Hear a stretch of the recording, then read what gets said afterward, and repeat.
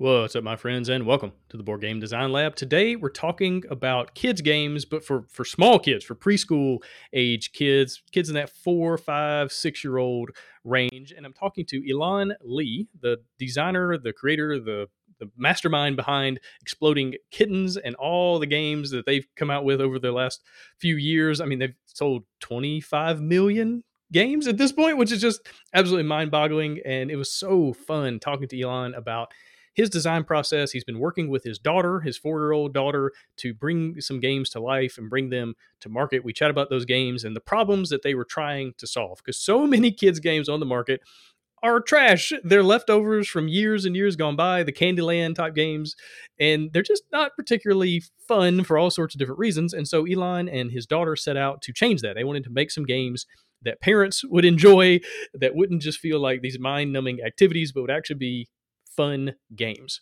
So we talk about that design process, we talk about manufacturing, we talk about marketing and all the business side of things as well. And so if you're interested in designing a game like this, or you just want to design games, with your kids, if you have some small children, I think you'll learn a lot there as well. But this is a pretty big market also. So even if you're a designer that's like, no, I like to design these big, meaty, complicated, heavy games, that's cool, but there's a lot of money to be made designing games, creating games for this age group, because it can sell a lot of copies. So just something to think about from a business side. And it's also fun. It's fun to bring laughter and joy and happiness to children. So, also that. In other news, this episode is sponsored by Gems of Iridecia by Rock, Stone, and Dice Games. Will you find the lost Iridia Stone and unite the people of Iridecia? Play as one of 4 exciting clans ranging from robots to rhinos in this worker placement game. Press your luck by rolling dice to mine precious gems, and visit the town to craft items, purchase tools, and gain upgrades that will grant your adventurers exciting new abilities. Mine through the depths and search for the lost Iridia Stone in a quest to acquire the royalty points needed to earn victory and unite Iridecia. So grab your pickaxe and prepare to mine today by going to rockstoneanddice.com. In other news, this episode is sponsored by Crowdfunding Nerds, also known as Next Level Web. This group of crowdfunding specialists has worked on over 100 projects and helped raise nearly $15 million. But the truly amazing part is that most of those campaigns were from first-time creators. They charge flat fees and offer simple monthly pay-as-you-go plans, and the record for funding projects on day one is over 90%. I've personally been working with them for years, and they have been instrumental in helping me raise hundreds of thousands of dollars for my own campaigns. Andrew and his team are honest, hardworking, and reliable, and they have been absolutely phenomenal to work with. So if your game is awesome, but your email list is pitiful, visit crowdfundingnerds.com and fill out a contact form today. And now, please help me welcome Elan Lee.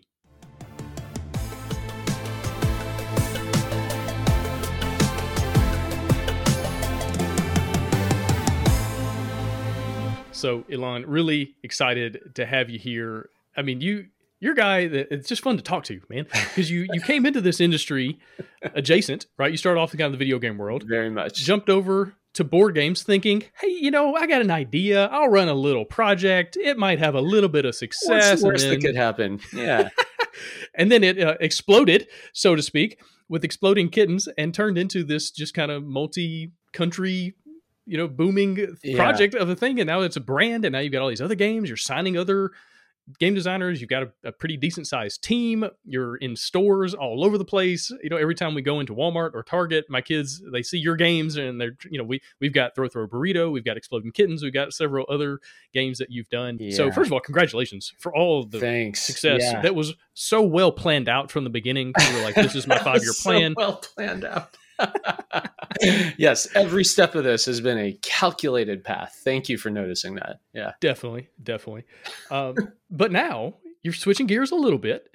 You're going to a different market in a lot of ways, kind of downstream, upstream. I don't know which part of the stream it's on, but you're going for younger kids, and not just younger kids, but like really young kids, like 4, 5, 6-year-old kids with a new kind of an imprint, like a almost different company. We're going to talk about that in a minute, where you have kitten games, and you've got all these games you've designed with your daughter, who was 4 or 5 years old as you guys were designing. And so I'm really excited to just chat about why in the world would you want to do this, first of all, and then how do you design with a child so young? I have my son just turned 5 and I have a 2-year-old as well.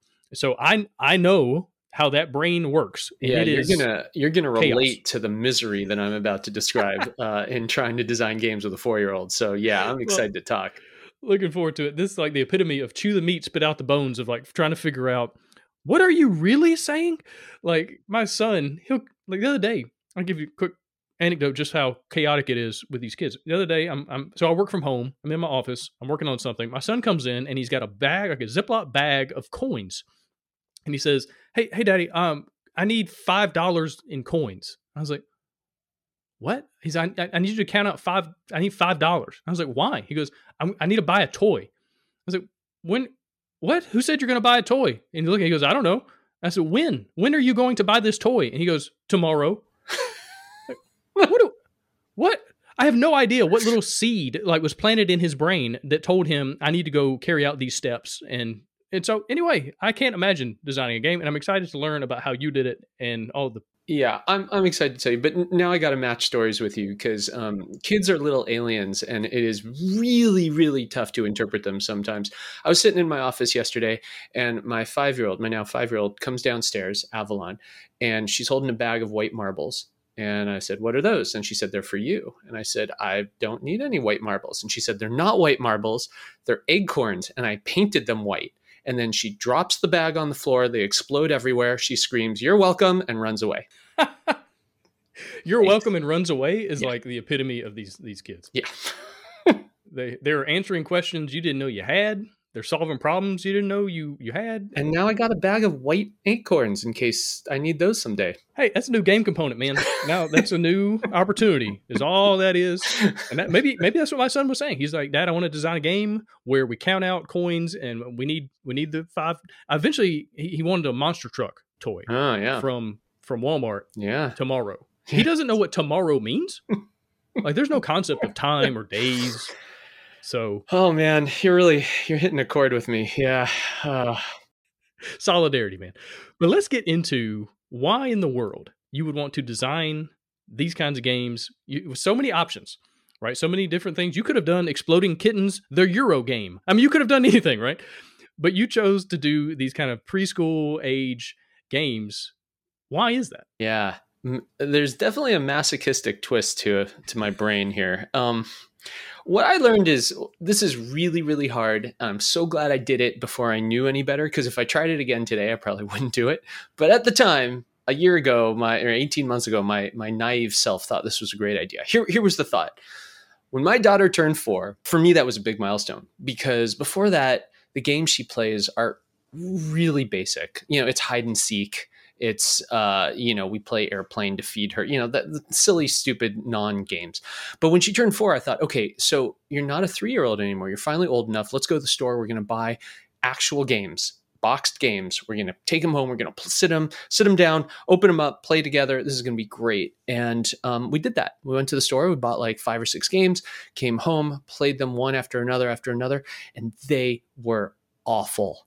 Like just the worst, most boring crap I've ever played. If I have to play, I'm just going to say the actual names. If I have to play Candyland again, I am going to kill myself.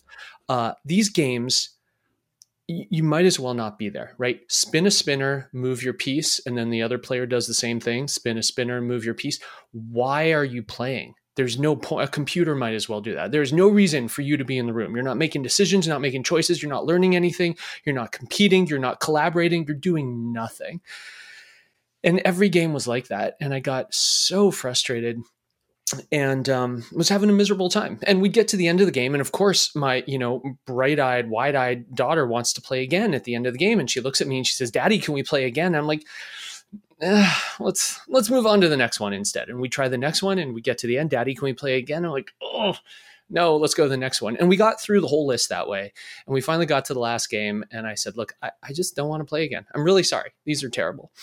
And she said, what's wrong? We're having so much fun. What's wrong? And I tried to explain to her the problem I was having with these games. But of course, she's not interested in why I'm having a bad time. She's interested, like I've trained her and taught her whole life, to fix it. So when I finished explaining why these games were bad, she said, cool, let's fix it. And that's really when my eyes got wide. And I thought, oh, let's fix it. This will actually be really fun. Let's fix it. And so for 18 months, we sat there scribbling with markers and dice and construction paper and little game pieces. And we designed together 12 games. And it took a long time. It was a huge learning curve. She learned from me. I learned a lot from her. And at the end of that, those 12 games were, not great, but 4 of them were kind of incredible because they did everything I wanted a game to do. She was having a blast. She got to see some of her own artwork in the game. Like, it was really beautiful to build something, try it out, watch it fail, try it again, watch it fail, try it again, and keep iterating, making it better and better and better. And at the end of that process, we had these 4 games, and all of them passed one very important test, which was when we were finished playing those games, she would look at me and say, "Daddy, can we play again?" And my answer was, "Hell yes, let's play again. I can't wait to play again. These are awesome games." So we really set out just to fix the problem. But along the way, I realized that this was kind of maybe how the founders of Pixar felt when they started making movies. I will bet there was at least a moment sort of like this, where they looked at the movie industry for kids and said, "This sucks. Like, kids are having fun, but the parents who have to take their kids to those movie theaters are not having any fun. So what if we change that? What if we make movies that are fun for kids and adults?" And they then went on to proceed and, change the entire film industry forever. I felt like maybe there's an opportunity to do the same thing. I'm having fun with these games. My daughter's having fun with these games. We made them together. For the first time, I'm looking forward to playing a boxed game with my daughter. I will bet other adults, other parents, other grown-ups are going to have just as much fun. So why don't we take this show on the road? Why don't we take this to retail? We took it to Target. We pitched those 4 games, showed them why they were so much fun. And Target said, "Not only do we want these 4 games, we're going to give you your own shelf. You're going to control an entire shelf in the kids section to try to change the world." And that was just a few months ago, and now they're out selling. It's incredible. Man, that's awesome. All right, so a lot to unpack there. I want to go back to the problem, right? Where you're looking around. I think this is where a lot of creative people, a lot of inventors come from. They look around and they can't find the thing that they want. And so they just go, "Well, I guess I'll make it myself." And it's probably good that they don't know what all it's going to take and the sacrifices necessary and all that, because they probably wouldn't start from the beginning. But then you set out to do that. But let's get into maybe some of the deeper issues. I heard you say these games aren't really games. They're like activities. There's no choice. There's no collaboration. They're not fun for adults. So those are obviously some of the kind of bigger problems. Can we go a little bit deeper, though? Where maybe some of the other issues or some of the deeper issues you've noticed in these games that then we can kind of unpack as we then start talking about your answers in just a minute? So I really think that all good games, and specifically kids game. Here's my criteria for a good kids game. 1, the game should be a tool set for the people playing to entertain each other. This is our mantra at Exploding Kittens as well, right? We do not make entertaining games. We make games that make the players entertaining. And that's really important. And for kids games, doubly so. If I'm going to sit down with my daughter, with any of my kids, with her friends, that game must be a tool set to make us enjoy each other. Otherwise, we might as well be staring at a screen.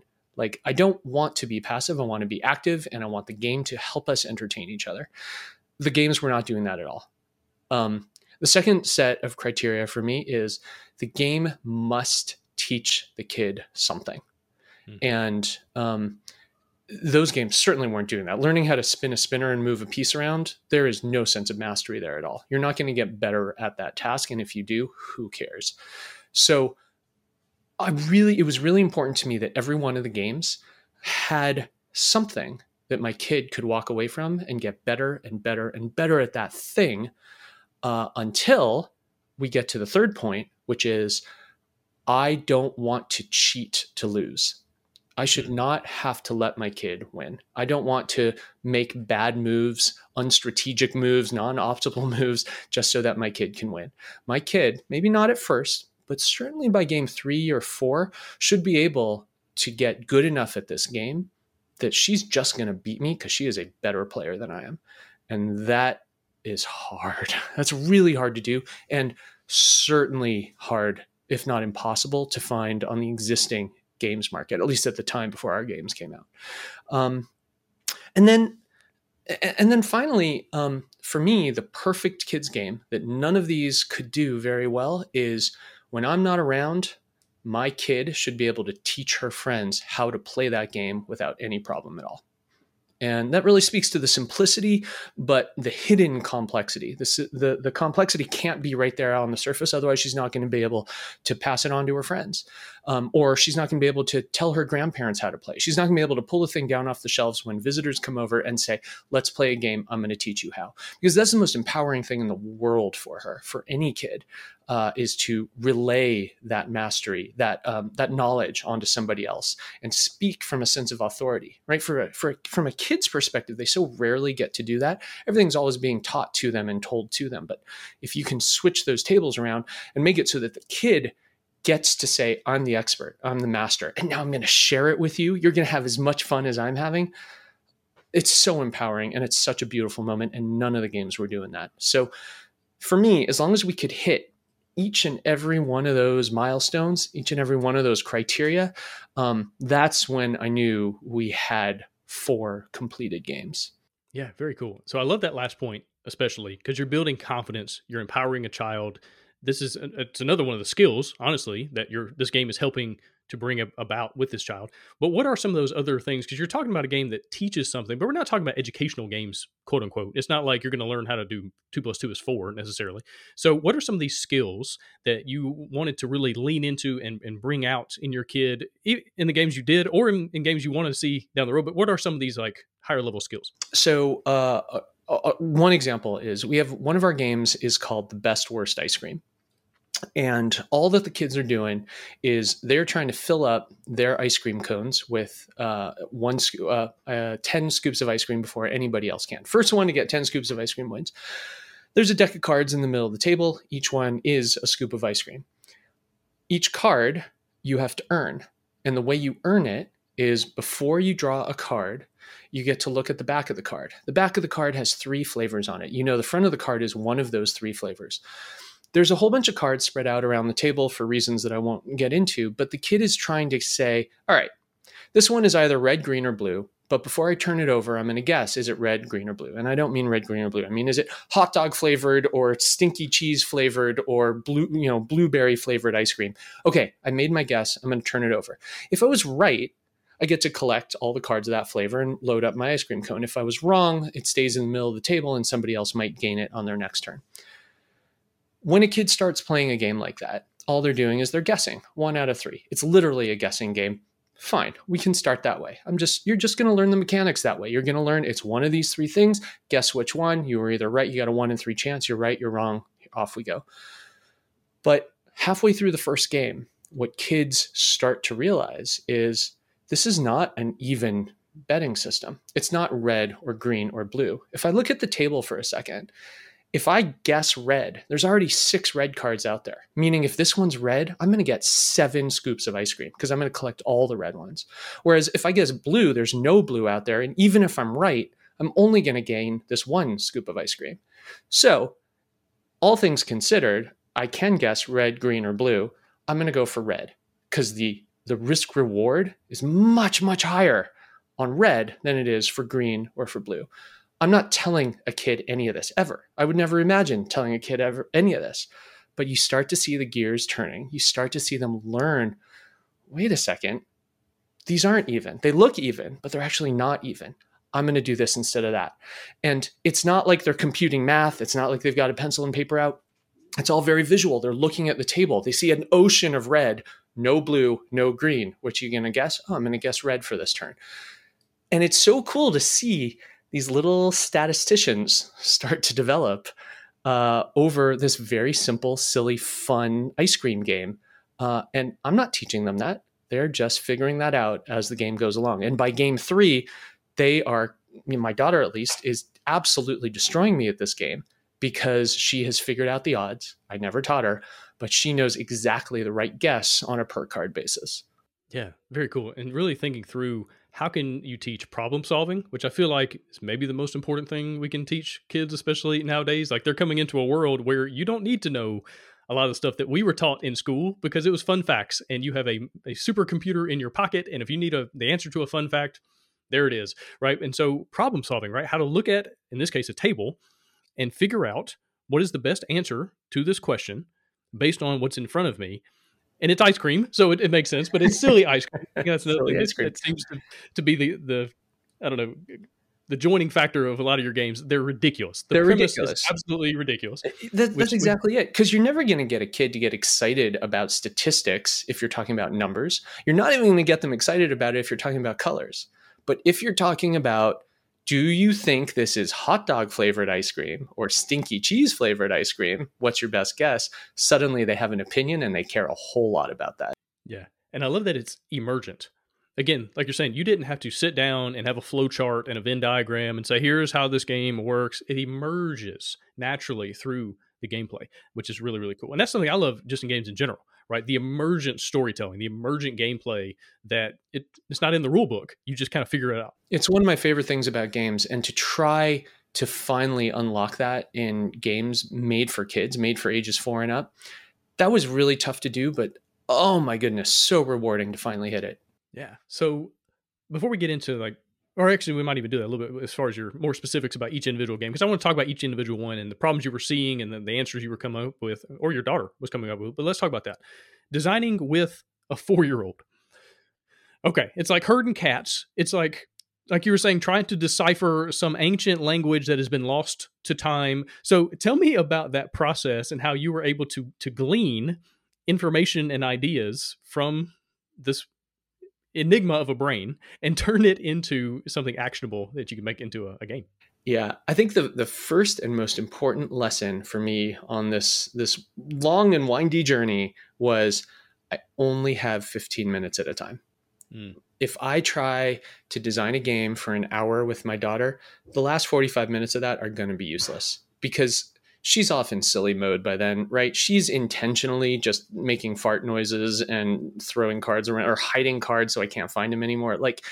But the first 15 minutes are really productive. And as long as I can focus on those 15 minutes, what she likes, what she doesn't like, what ideas she has, what I can learn from her, what's frustrating her, what she needs to see to be happy at that moment, the things she invents, those all happen in those 15 minutes. And those are really, really important to focus on. So that was the first lesson is these aren't adults. Don't schedule an hour, schedule 15 minutes. That's all you're going to get. And you can do maybe 2, maybe 3 of those a day, but not the duration is really the issue there. The second thing, so learning from my daughter, I'll give you a great example. So we have a game out there called I Want My Teeth Back. And designing this game with her was, for me, probably the most interesting game. There's 2 versions of the game. One that's out there right now, which is great. I love it. It's tested so well. But there's another version that we actually changed after the first one went out the door for a very particular reason. And for me, it was learning. I wasn't listening to her closely enough until after the game shipped. So I'll give you the example. I Want My Teeth Back has a spinner in it. And it's kind of like a Wheel of Fortune like spinner. The kids get to spin the spinner. It lands in a certain place. And in version 1, it was either jackpot or no jackpot. So the jackpot areas on the wheel were very small. Everything else was just blank. And you had to buy the right to spin the spinner. So the whole game is collect cards. When you think you have enough cards, when you think the jackpot is big enough, use your cards to spin the spinner and maybe win the jackpot. First one to get 10 of these teeth wins the game. It was really fun, but she kept complaining about something in this game that I kept ignoring. She kept saying, I want to win more. And I kept saying, but don't worry, that's actually this game. This game is all about odds, right? You're computing. When do you spin the spinner? You're usually going to fail at the spinner. So the more spins, the better. When are you going to spin the spinner? And she kept saying but I want to win more. And the game went out just like that. And it's really fun. It's actually one of our top sellers. It's a really fun game. But that noise kept echoing in my head. What do you mean you want to win more? And suddenly I realized the idea that the spinner has any spaces at all on it that aren't win is a problem for a kid, because for me as an adult, I can understand the difference between a win and a loss, and I'm going to actually compute those odds. But for her, more valuable is win a little versus win a lot, but no such thing as win zero. And so we changed the game so that every space on the spinner is a win, but there's very small spaces that are huge winners.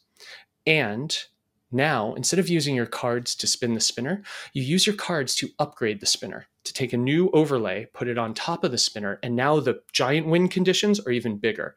Spend more cards, and you can put another overlay on top of that, and now they're gigantic. It's actually 50-50, massive jackpot.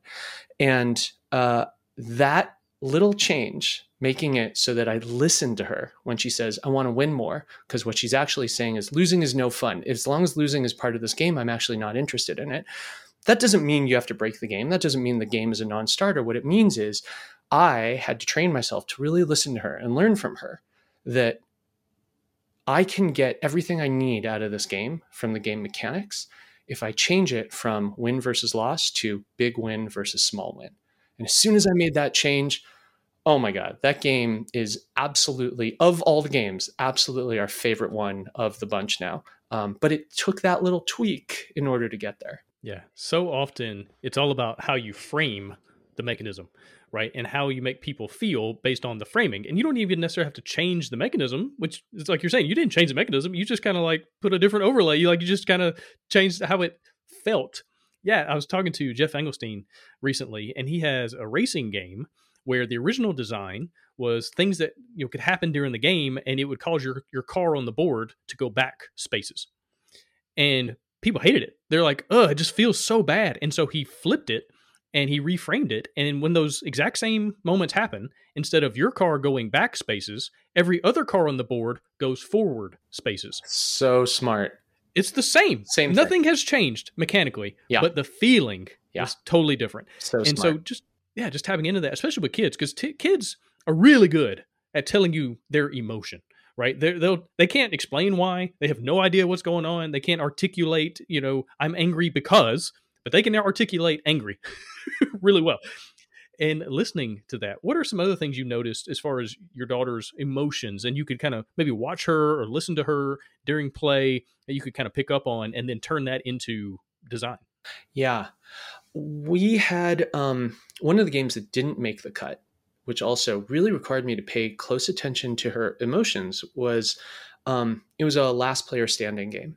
And it kind of functioned, it was sort of like Exploding Kittens Jr. So Exploding Kittens is also a last player standing game.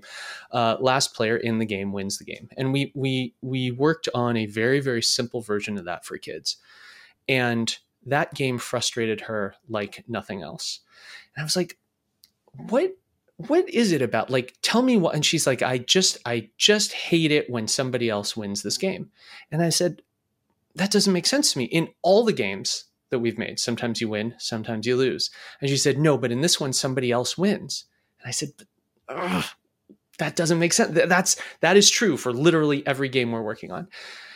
And after a lot of discussion and me trying very hard to train myself, like, I need to pay attention. She's not going to be able to articulate the source. So I'm going to have to do that work. Let me figure out the work. What I realize is there's a difference between someone winning the game versus somebody winning the game and everyone else losing. And that difference means for kids, you can never have a last player standing game. You can have a winner. Someone can suddenly win, but everyone else has to think, I am not a loser. Because if they think I am a loser, that's when they get frustrated. And for kids, that is a really visceral response. Like, they can't tell you why. They can't tell you the difference. Me as the grown-up designer had to figure out the difference, but it was so eye-opening. Like, that was one of the ones I wrote into our mantra for all games. Like, there can be a winner, but there can never be losers. That's really interesting. How would you approach it from like a Jenga style game where you kind of have one loser and then everybody else at the table wins? How do you think that would work? Yeah, I think what you would have to do to make that like truly like a 4 and up game, I think what you would have to do is say, when that tower collapses, nobody loses but maybe the last person before you who successfully removed a piece wins, right? And it's just that it's the same game, same events happened. It's just a slight reframing to say, you didn't lose. Nobody lost. But little Timmy won. Let's all celebrate. Let's clap for him. Let's reset. Let's play again because probably next time somebody else is going to win, but nobody lost. And that's such an important difference for 4-year-olds. Yeah, that's interesting. I wonder also if you could just reframe it, not in winning or losing, but just in an action, right? So, for instance, whoever knocked down the tower, they have to pick up the pieces, Yeah. right? Oh, So that's there's great. a consequence, right? But it's not because you lost; it's just because you knocked over the tower, you know. And if you make a mess, you clean it up. That's just, you know, again, skill building that we're talking about. But you know, not even framing a game, winning or losing. We're just playing. We're just having fun here. This leads into one of our other games called My Parents Might Be Martians. And this one had a very complicated history with us as we tried to figure out what it means to win, what it means to lose. So this game actually started out as an Exploding Kittens game.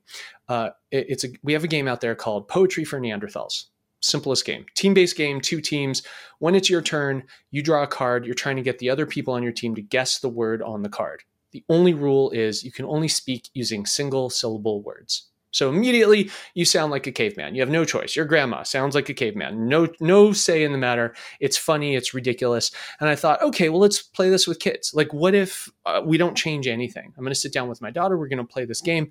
And it was horrible. Like, she couldn't figure out what a syllable was. She couldn't figure out when she violated the rules. She couldn't figure out when she was following the rules. That notion of speech was just a little bit beyond her grasp. And so at first it was like, well, this just isn't going to work. We're not going to play this game. And then my daughter said, you know, what if I don't have to speak? Like, what if I don't have to say any of the clues? What if you just do the clues, Daddy? Because you're really good at that. And I'll just be the guesser. I'll be the guesser for the whole game because that's really fun. And then I started thinking about that, like, oh, wait a second. There's something really, really powerful here. So I got my wife and we sat down and we said, okay, new game. There are 3 teams. There's your mommy, she's one team. There's me, I'm another team. And Avalon, the kids, we actually had 2 of her friends over at the time. All the kids are on one team. The kids are the human team. The adults are the alien team, but there's 2 different alien teams and we're all competing. Here's what we're going to do. One by one, the aliens, the adults, are going to draw a card and try to get the kids to guess these words. And then when mommy alien is done, then daddy alien is going to get to go. And I'm going to try to get through as many cards as I can. And then it's mommy and then it's daddy. And the aliens are going to go back and forth. But the kids, they're guessing. They're nonstop. Spotlight is always on them. Guess, guess, guess, guess, guess. And we'll see who wins. Well, guess what? You know who wins? The kids always win because they're earning double the points. They're earning for both mommy and daddy. They only earn points. This game is actually a game between the 2 grownups or the 3 grownups or however many grownups you have. And what they're doing is they're hacking the kids. They're trying as hard as they can to say, you know, the word is broccoli. The best way for me to hack my kid into saying the word broccoli using only single syllable words is I'll say like, this thing you ate for meal last night. It green, you eat, you not like, you eat, right? And she's, oh, last night, dinner, broccoli, right? And she says broccoli. But so my wife looks at me, right? And then she's like, well, I'm going to have to do better than that. And so when she looks at her card, now she's trying to hack the kids in a completely different way. The parents are competing for second place. We're actually competing to win the game. We're playing our own completely separate, non-symmetrical game. It's an asynchronous game with the kids, right? The kids are playing their own game. They're always going to win. The adults are competing in this other thing. We don't mind if one of us loses because we know we're playing this other game. The kids want to win. They're always going to win. They're earning the double points.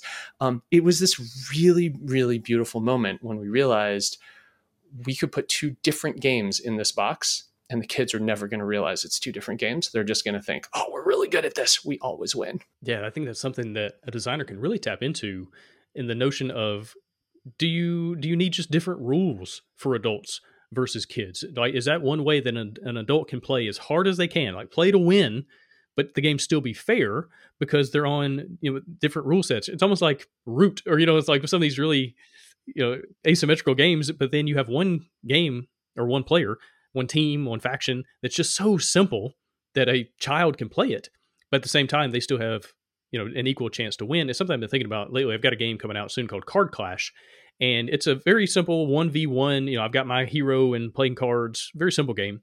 But there's a rating system of 1 star up to 5. And I like the 5-star characters. I like the complicated, the combos, the crazy stuff that's going on. But my 10-year-old, 12-year-old, 14-year-old, they can play the 1 to 2, 3-star characters, have a great time, right? It's simpler, but there's an even playing field, and they can beat me and I can beat them, and we don't need, nobody feels like they have to just like, whatever, I'll let them win. Love it. And so Love it. something to think about. Yeah. I love that. Yeah. The sophisticated, the hidden sophistication in game design is what just makes me so happy.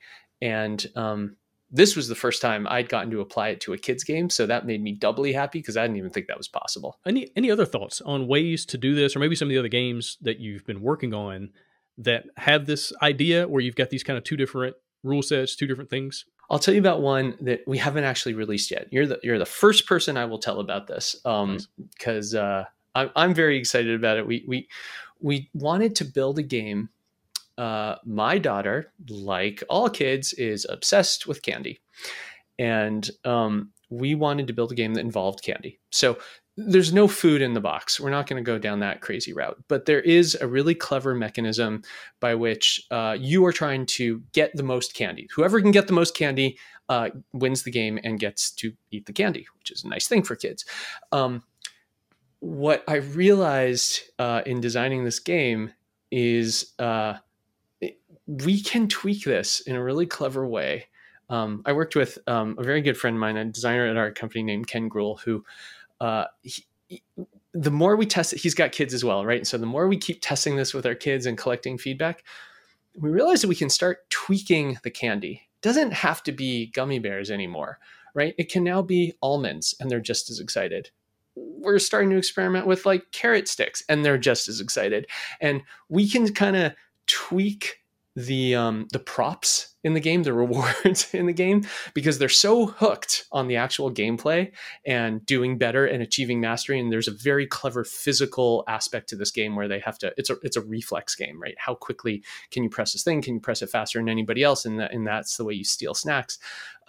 If you can get better at that than anybody else, you'll earn faster than anybody else and you'll win the game. Our kids are now so obsessed with this game that they no longer care that it's candy. They will now play for anything at all, including carrot sticks and broccoli, just so that they can win this game, get better at it, and look forward to playing again. Man, that's a heck of a hook. When you talk about marketing to parents, this game gets your kid to eat vegetables? Like what? Yeah, seriously. Yeah, we're still working on the name. I think we're going to call it Snack Face, which I'm, so the spinner thing, the little mechanical thing in it is going to be this rotating face that I'm very excited about. Nice. Along the same lines, I was working on a game years ago that my thought was I want to play like a dungeon crawl game with my kids, right? And so candy makes sense. And so it was called Candy Crawl, and all the enemies were like, these evil gummy bears. Like there's all this kind of like candy related things. But then your health, you would play it with red M&Ms. And whenever you took damage, you would eat the M&M, right? So damage was delicious. So you didn't get as upset. That's the thing. Like you didn't lose because you got to eat, your character. Beautiful. That's beautiful. Right? And so coming up with those little things, again, to make kids or just anybody not feel as bad for losing or getting damaged or whatever, but also just finding ways to intersect, okay, what do kids enjoy? Like we already talked about, kids are ridiculous, so these games are ridiculous. They have ridiculous names, ridiculous themes, and they're kind of out there and crazy. And speaking of which, let's talk about the other one on the list, Hurry Up Chicken Butt. So again, a funny title, got funny art, funny mechanics, things like. But tell me about that game and kind of where or how it came to be. All right. So here's how you play Hurry Up Chicken Butt. This one was so I designed this. It was me, my daughter, and Brian Spence, who also designed Throw Burrito. And the challenge here was, can we come up with a game that is essentially hot potato? Like, how do we make hot potato more interesting? And after so many iterations, what we finally came up with was, all right, there's this cute little chicken that's translucent plastic, and inside is a die. And the die, there's no words, it just has 6 different colors. And we're going to deal out some cards in the middle of the table, and each card has a different color. The chicken clucks. clucks faster and faster and faster and faster until eventually it screams. You don't want to be holding the chicken when it screams, because then the player right before you wins the game. So don't have the chicken when it screams. In other words, pass the chicken as fast as you can. The only rules for passing the chicken are, while it's clucking in your hand, shake it, and now the die is going to land on a color. Look at the cards in the middle. You have to do the activity with that color on it.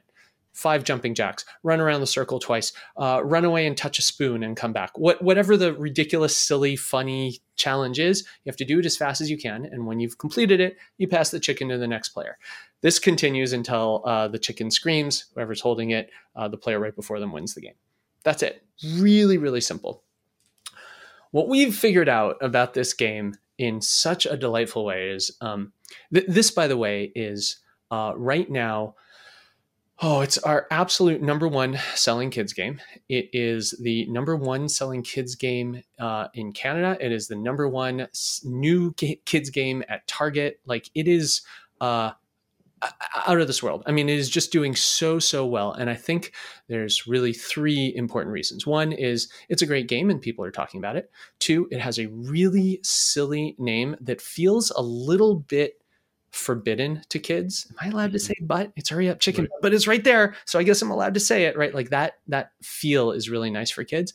And then 3 is it has a window on the front of the box so that you can see the chicken, and you can see, yes, it's a game, but there's a toy in here as well. And it's physical and it's adorable and it's going to be so much fun. And when you flip over the box, we can explain to you how to play in 5 seconds. And that's it. And that kind of combination of things, on top of being my daughter's now second favorite game, she still likes I Want My Teeth Back as her favorite. But on top of it being just a really, really good game, those things have come together in this really beautiful way that is making this game just fly off of shelves. And as you're describing it, it also sounds very TikTokable, so to speak, where it's easy to do a very quick video online of people, of influencers doing ridiculous things, and it's funny and it's cute and it's charming. And also, by the way, you can go buy it here, right? Like, most board games don't lend themselves to that. Most board games are kind of gray or beige. They're on a table. There's all this stuff going on. The players look like they're in pain as they play because their brains are contorting and doing mental gymnastics. And it's not twitchable. It's not TikTokable. It's just not interesting from a visual, video standpoint, versus what you just described, which like leans right into that. Yeah, it's just joy in a box. It's just so lovely. And we've just found, I say that one of our mantras here, one of our rules for kids games is you should not cheat to lose, right? You can't let your kid win. And at first I was really worried about that. I was like, I could probably do 5 jumping jacks faster than my kid. I could probably run around the circle faster than my kid. No, I can't. Holy crap. Can I not do that? They are so much faster. They are so much better. A lot of it is just because they can get up and sit down faster than my creaky knees can. But like jumping jacks, a kid will kick your ass at that activity. You go try it. It is nuts how good they are. That's a good thing to think about, is like, what are kids naturally better than adults at? And then how do you lean into that and make kids games based on that? Like, give them the advantage, right? Don't get them to do algebra. Yeah. Make them stand up and sit down real fast. Like that makes a lot of sense. I'm proud to say I have never won that game, ever. Not even What I like about it is I can also get my steps in. Yeah. Like, so I try to exercise pretty much every day, but I've been coaching my oldest 2 daughters soccer. They're doing rec league soccer and I'm coaching. And I found that I can get like 20,000 steps in a day, because during practice I am running and moving and do all the stuff there with them. Like when they do sprints at the end of practice, I'm out there running too, which helps me like get some exercise in. And so I think that's another thing to think about, is like, how can you help parents feel good about the way, as opposed to what we were talking about at the beginning, where I feel like I'm wasting my time. Like, this experience is draining to me. I do not want to do it again, versus an experience where it's like, okay, I'm getting a little exercise. I'm getting moving around. Grandparents, would love to kind of do this, and it gets them moving. Absolutely right. Some Absolutely right. Yeah. It's so when great. When it comes to incentives, we've talked a lot about incentives in the actual game space, but when it comes to incentives in the design space, were there things that you found worked really well? You said 15-minute chunks, which makes a lot of sense. Anything that, like, was the design itself hanging out with dad, was that incentive enough, or was there ice cream involved, or was there staying up late on a Tuesday involved? Like any design incentives? The design incentives that I worked really hard with my daughter on were, let's make something fun for your friends. And the harder we work, we're not going to sit here and evaluate this stuff.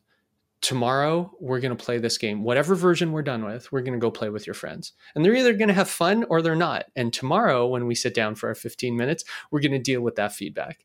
And that made it really, really interesting for her. Like, she loves her friends. She cares what they think. She wants them to have a great time. And so she worked really hard for those 15 minutes to focus and say, how am I going to make them have a better time? And when I would say, like, okay, at this point in the game, we can either try this thing, we can try A, or we can try B, she would actually look at it and care and say, what about C instead? What if we take a little bit of this and a little bit of that?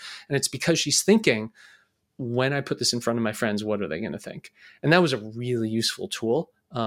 At first, I tried to make it all about her, all about our relationship. What I found is, at her age, what she really cares about is the relationship between her and her friends. That makes a lot of sense. Also, one of the main places that happiness for anybody comes from is from what you do for other people, right? That's where joy comes from. The more you serve and love and help other folks have in this case, a good time, have a fun experience at a table, right? That's where some really cool happiness comes from. And for her to be able to identify that, right, which is kind of a long-term thing. That's tomorrow. And again, my son, tomorrow could be 12 years from now. He doesn't know, right?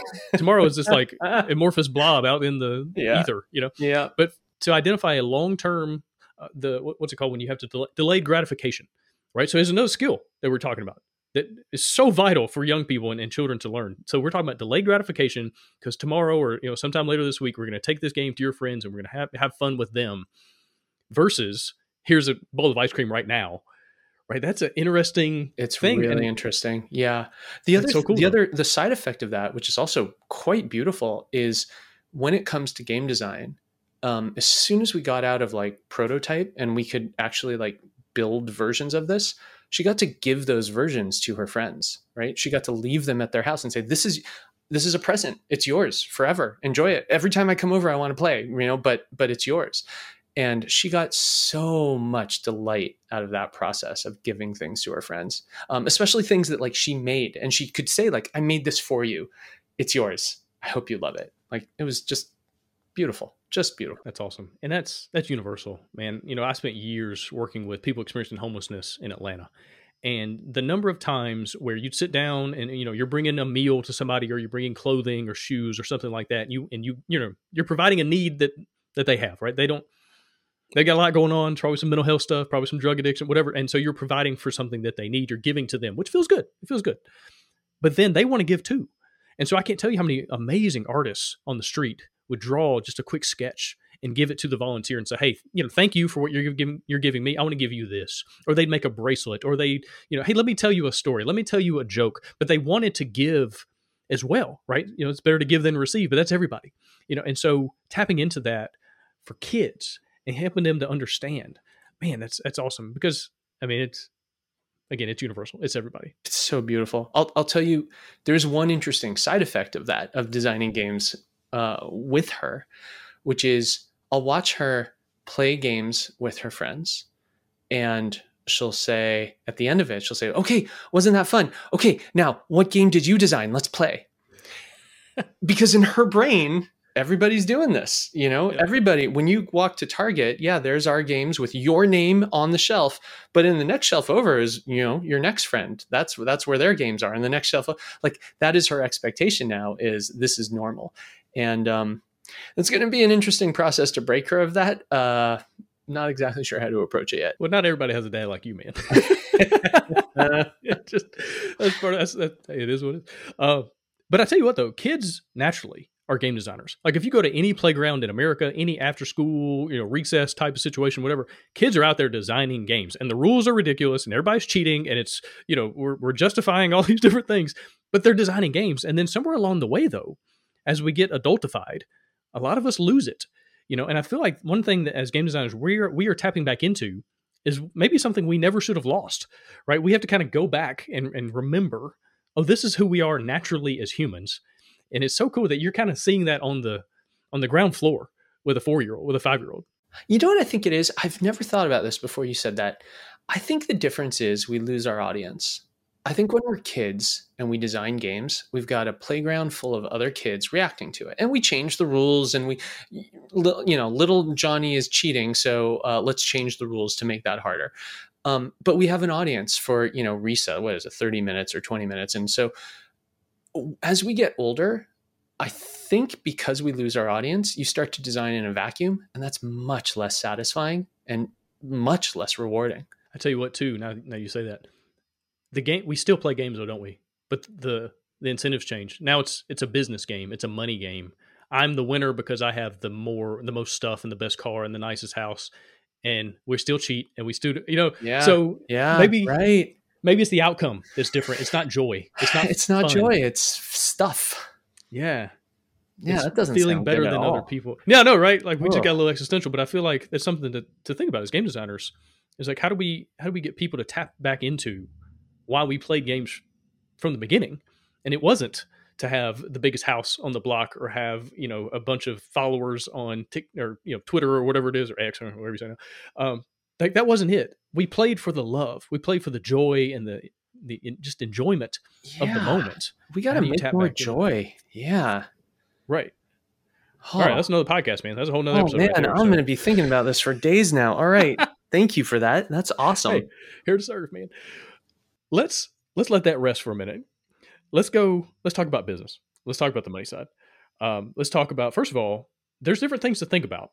Manufacturing games for children versus people that are 14 plus. So what are some of the interesting things you've been learning? Maybe some of the things that you ran into that you had to go back and it cost you extra money, anything like that? Because I know there's extra testing, like safety testing, but what else manufacturing wise?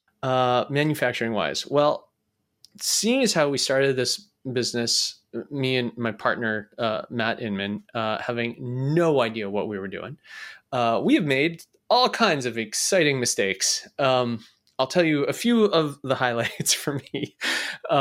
One, the term full bleed cards. We thought when you look at the back of an Exploding Kitten card, it's red. It's got a little logo in the middle, but it's a red back card and it goes edge to edge. That's called full bleed, means the ink went all the way to the edges. We thought that was the most beautiful thing. Let's go with that. The problem is the reason you never see full bleed cards, when you buy a deck of poker cards, bicycle, whatever they are, they're never full bleed. They always have a white border around the whole thing. And the reason is because as you manipulate cards, that ink chips and it starts to chip right around the edge where the cards are coming in contact with other cards. If the ink goes right to the edge, when that edge hits another edge, that's where it chips. The problem with that in Exploding Kittens is if a card starts to chip in any kind of recognizable way, you can start to make predictions about what that card is without turning it over. And in a press your luck game where you need to know before you turn a card over what it is, that makes the game unplayable. So we thought, okay, cool. Well, we've done full bleed for 2 years. We've now learned that it's a huge problem. Should have known that before, but we didn't. So now we'll just go and change it. We'll just change the backs of our cards, which means none of our cards are compatible with anything anymore. You can't play with expansions. The expansions you bought, which version of the expansion did you buy? Which version of your core set do you have? It became a nightmare. So after like 6 months of printing updated card backs, we eventually had to go back to full bleed just so that our audience wouldn't murder us for the investment that they had already made in the game. Remember, on Kickstarter, we shipped 700,000 copies of the game in 30 days. And so to basically go back and say, yeah, all of those are now obsolete, it was just a non-starter. So full bleed, that was a huge manufacturing lesson for us. I'll tell you another fun one, which was on our third game. Yeah, I'll tell you about it. The second game. Our second game was a game called Bears versus Babies, and that game was unique because the box was covered in fur. Yeah, it's the first fur-covered box. It was so beautiful, so incredible.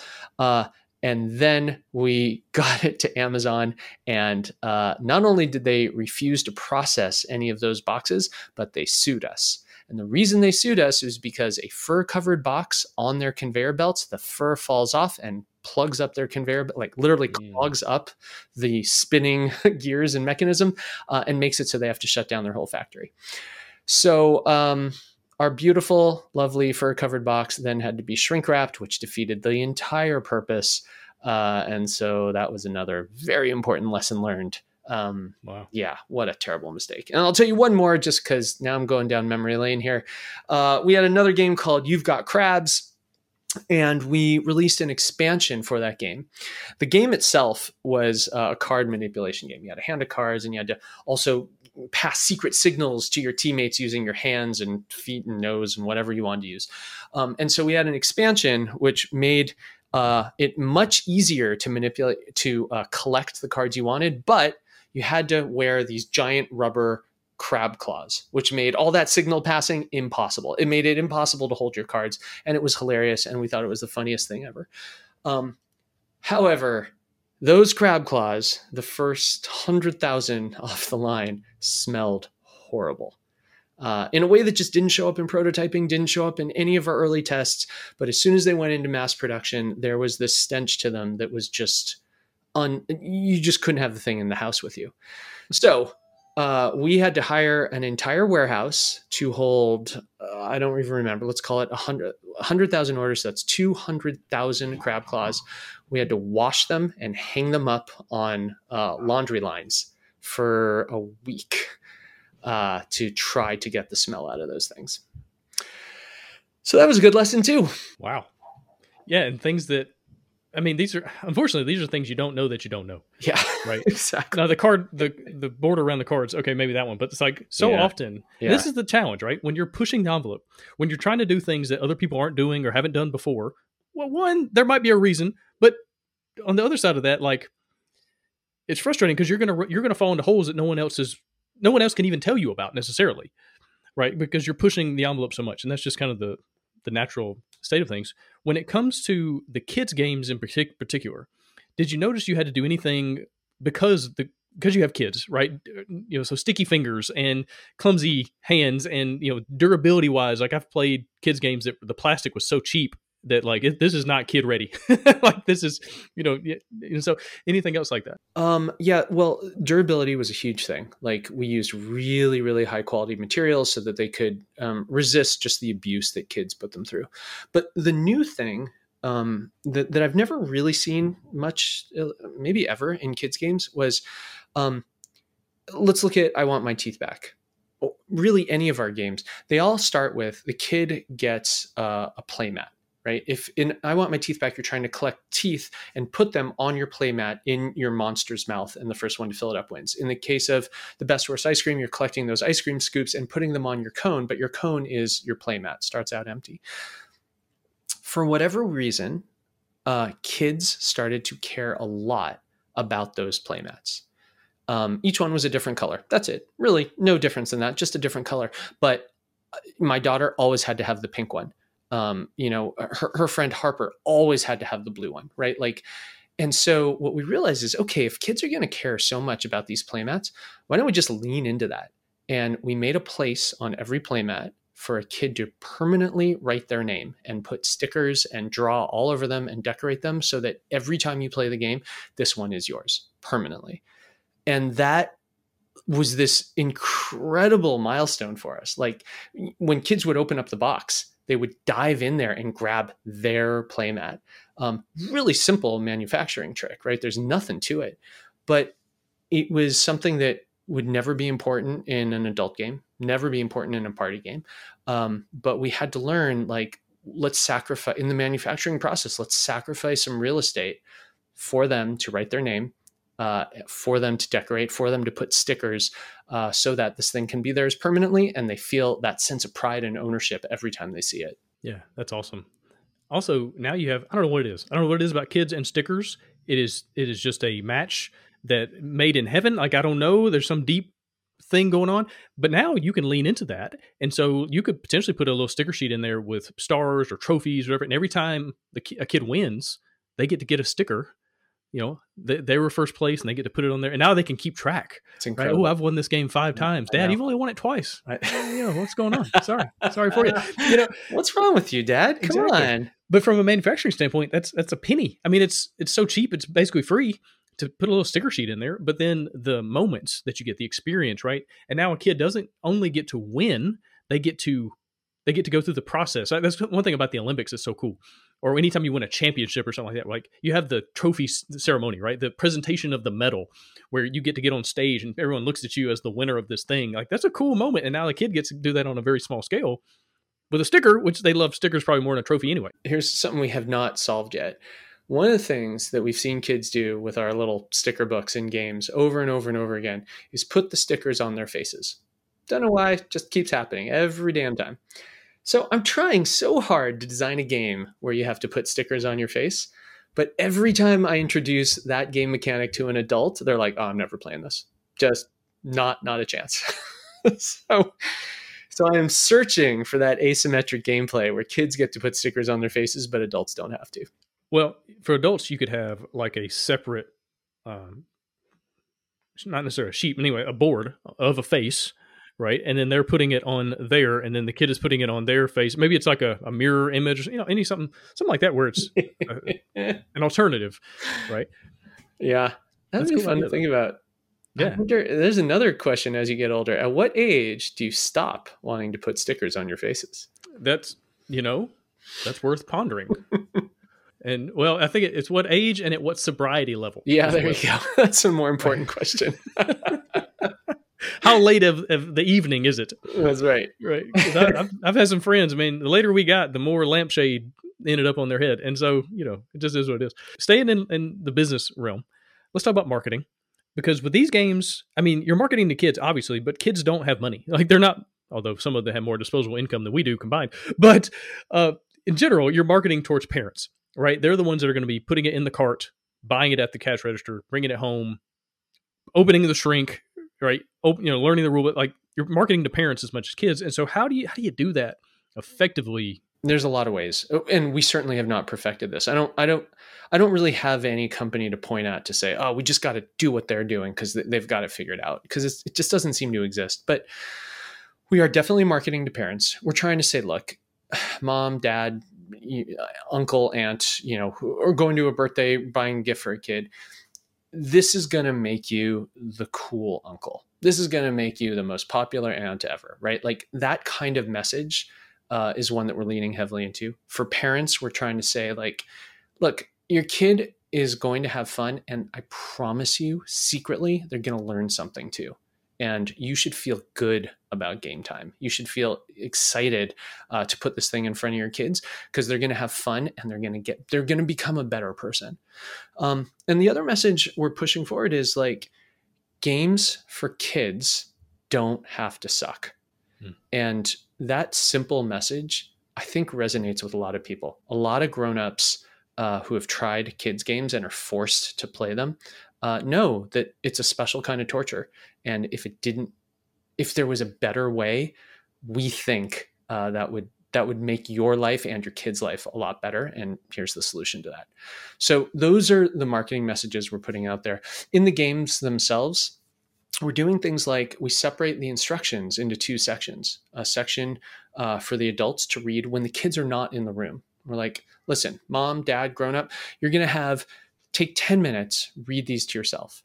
They're really easy, but your poor kid, don't read this out loud to them. They don't care. At the end of the instructions, we have another section. It's 2 paragraphs long and there's pictures and make funny sounds. That's the part you read out loud to your kid. And it's going to explain the game to them, but it's going to be missing a whole bunch of details that you are then going to verbally explain as you go through the game the first time. And that became really important too. Just trying to figure out, like, this is a game for 2 different audiences. They're going to have 2 different experiences, and we have to accommodate both of them for this to be successful. I like that. I like the idea of the parent becoming the tutorial. Like you become the guide, kind of like a video game. That's one thing video games have better than board games, and just it's so hard. The tutorial you learn while you play, right? You run, you're doing the actions, you're shooting, you're jumping, all that kind of stuff as you do it. You're kind of giving your parent player the opportunity to do that, to be the one that says, okay, now that we're at this part of the game, here's how this works. as we're doing it versus, all right, let me front load all these all these rules and you're going to forget 90% of them anyway. That makes a lot of sense. I also like the idea of a game that's a perfect gift. Like you get, it just makes sense, from a price point and all that. I mean, that's what grown-ups walk into retail with, that exact problem.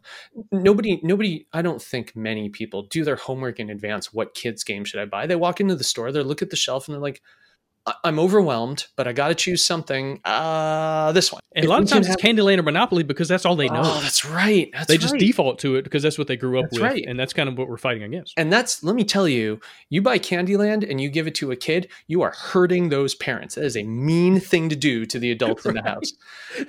So we're trying very hard at retail on the store shelf to craft a message and just say, like, it doesn't have to be that way. Here is a better solution. Give this a try instead. Yeah, that makes a lot of sense. One thing I've seen some companies do, not with kids though, just a different thought, is on the back of the box, they'll kind of tell you the skills you need to understand or the things that you're going to deal with during the game, right? Whether it's the mechanism or whatever. One thing that maybe could work with kids games, on the back of the box, it says, builds problem solving, helps with color matching, helps with physical activity, like whatever it is, like whatever the skills are. Yeah. Do you put those on the back of the box? We do exactly that. Yeah. 3 or 4 bullets. And they're the things we learned in testing. We work really closely with a lot of very talented testers, talented teachers, parents who have just got a ton of experience working with kids. And we say, like, look, here are the things we think you and your kid are going to get out of this, and then go try the game. And then they come back and they say, well, these 3 definitely, these 2 not so much, but here's 3 more that you missed that were emergent and amazing. And we've worked over months to refine those lists, narrow them all down to just 3 or 4 bullets, but say, like, you're gonna see this happen. You're gonna see your kids' dexterity improve. You're gonna see your kids the logical side of their brains start to sharpen. We promise you're gonna see this, and it's gonna be pretty magical when it happens. Yeah, very cool. I mean, this has been excellent. Anything else maybe that we didn't talk about, or anything else you want to bring up, either designing or manufacture, anything else you want to kind of leave listeners with? The last thing for me is just, like, you opened with how weird it has been for someone like me to get into this industry knowing nothing about it. And it's so true. And it's been the weirdest journey. But I am very proud to say we've got our little company now. We got 85 people working there. We've sold more than 25 million games. And we're launching 13 new games. And it has just been the weirdest journey ever. It's the best job I have ever had. And I feel so lucky to have stumbled into this thing, because I get to literally put joy in boxes and then give those boxes to people. It's the best thing ever. That's awesome, dude. Well, I'm so glad you jumped in way back when and had an idea for a little card game that literally exploded. And so, man, it's so cool. And I'm just excited for what's next, right? Like I said, I've got a bunch of your games already on my shelf in there. My kids love to play them. They play them without me. They'll get them out and play them themselves. Perfect. And I need to get these new ones and try them with my younger kids. And I'm looking forward to that. So you said people can find them in Target. Anywhere else people can find these games? Oh, it's getting to the point where they're hard to find places where they're not. Target, good problem to have. Walmart, Amazon, Barnes and Noble, Indigo, you name it. It's really, we have our problem is producing enough games, not finding distributors. So yeah, it's an incredible problem. It is, man. Yeah, the kind of problems you want to have. Thank you. Yes, very much so. Awesome. Well, Elan, this has been excellent. Really appreciate your time. Thank you so much for being here. Thank you. It's such a pleasure. Thanks for chatting with me.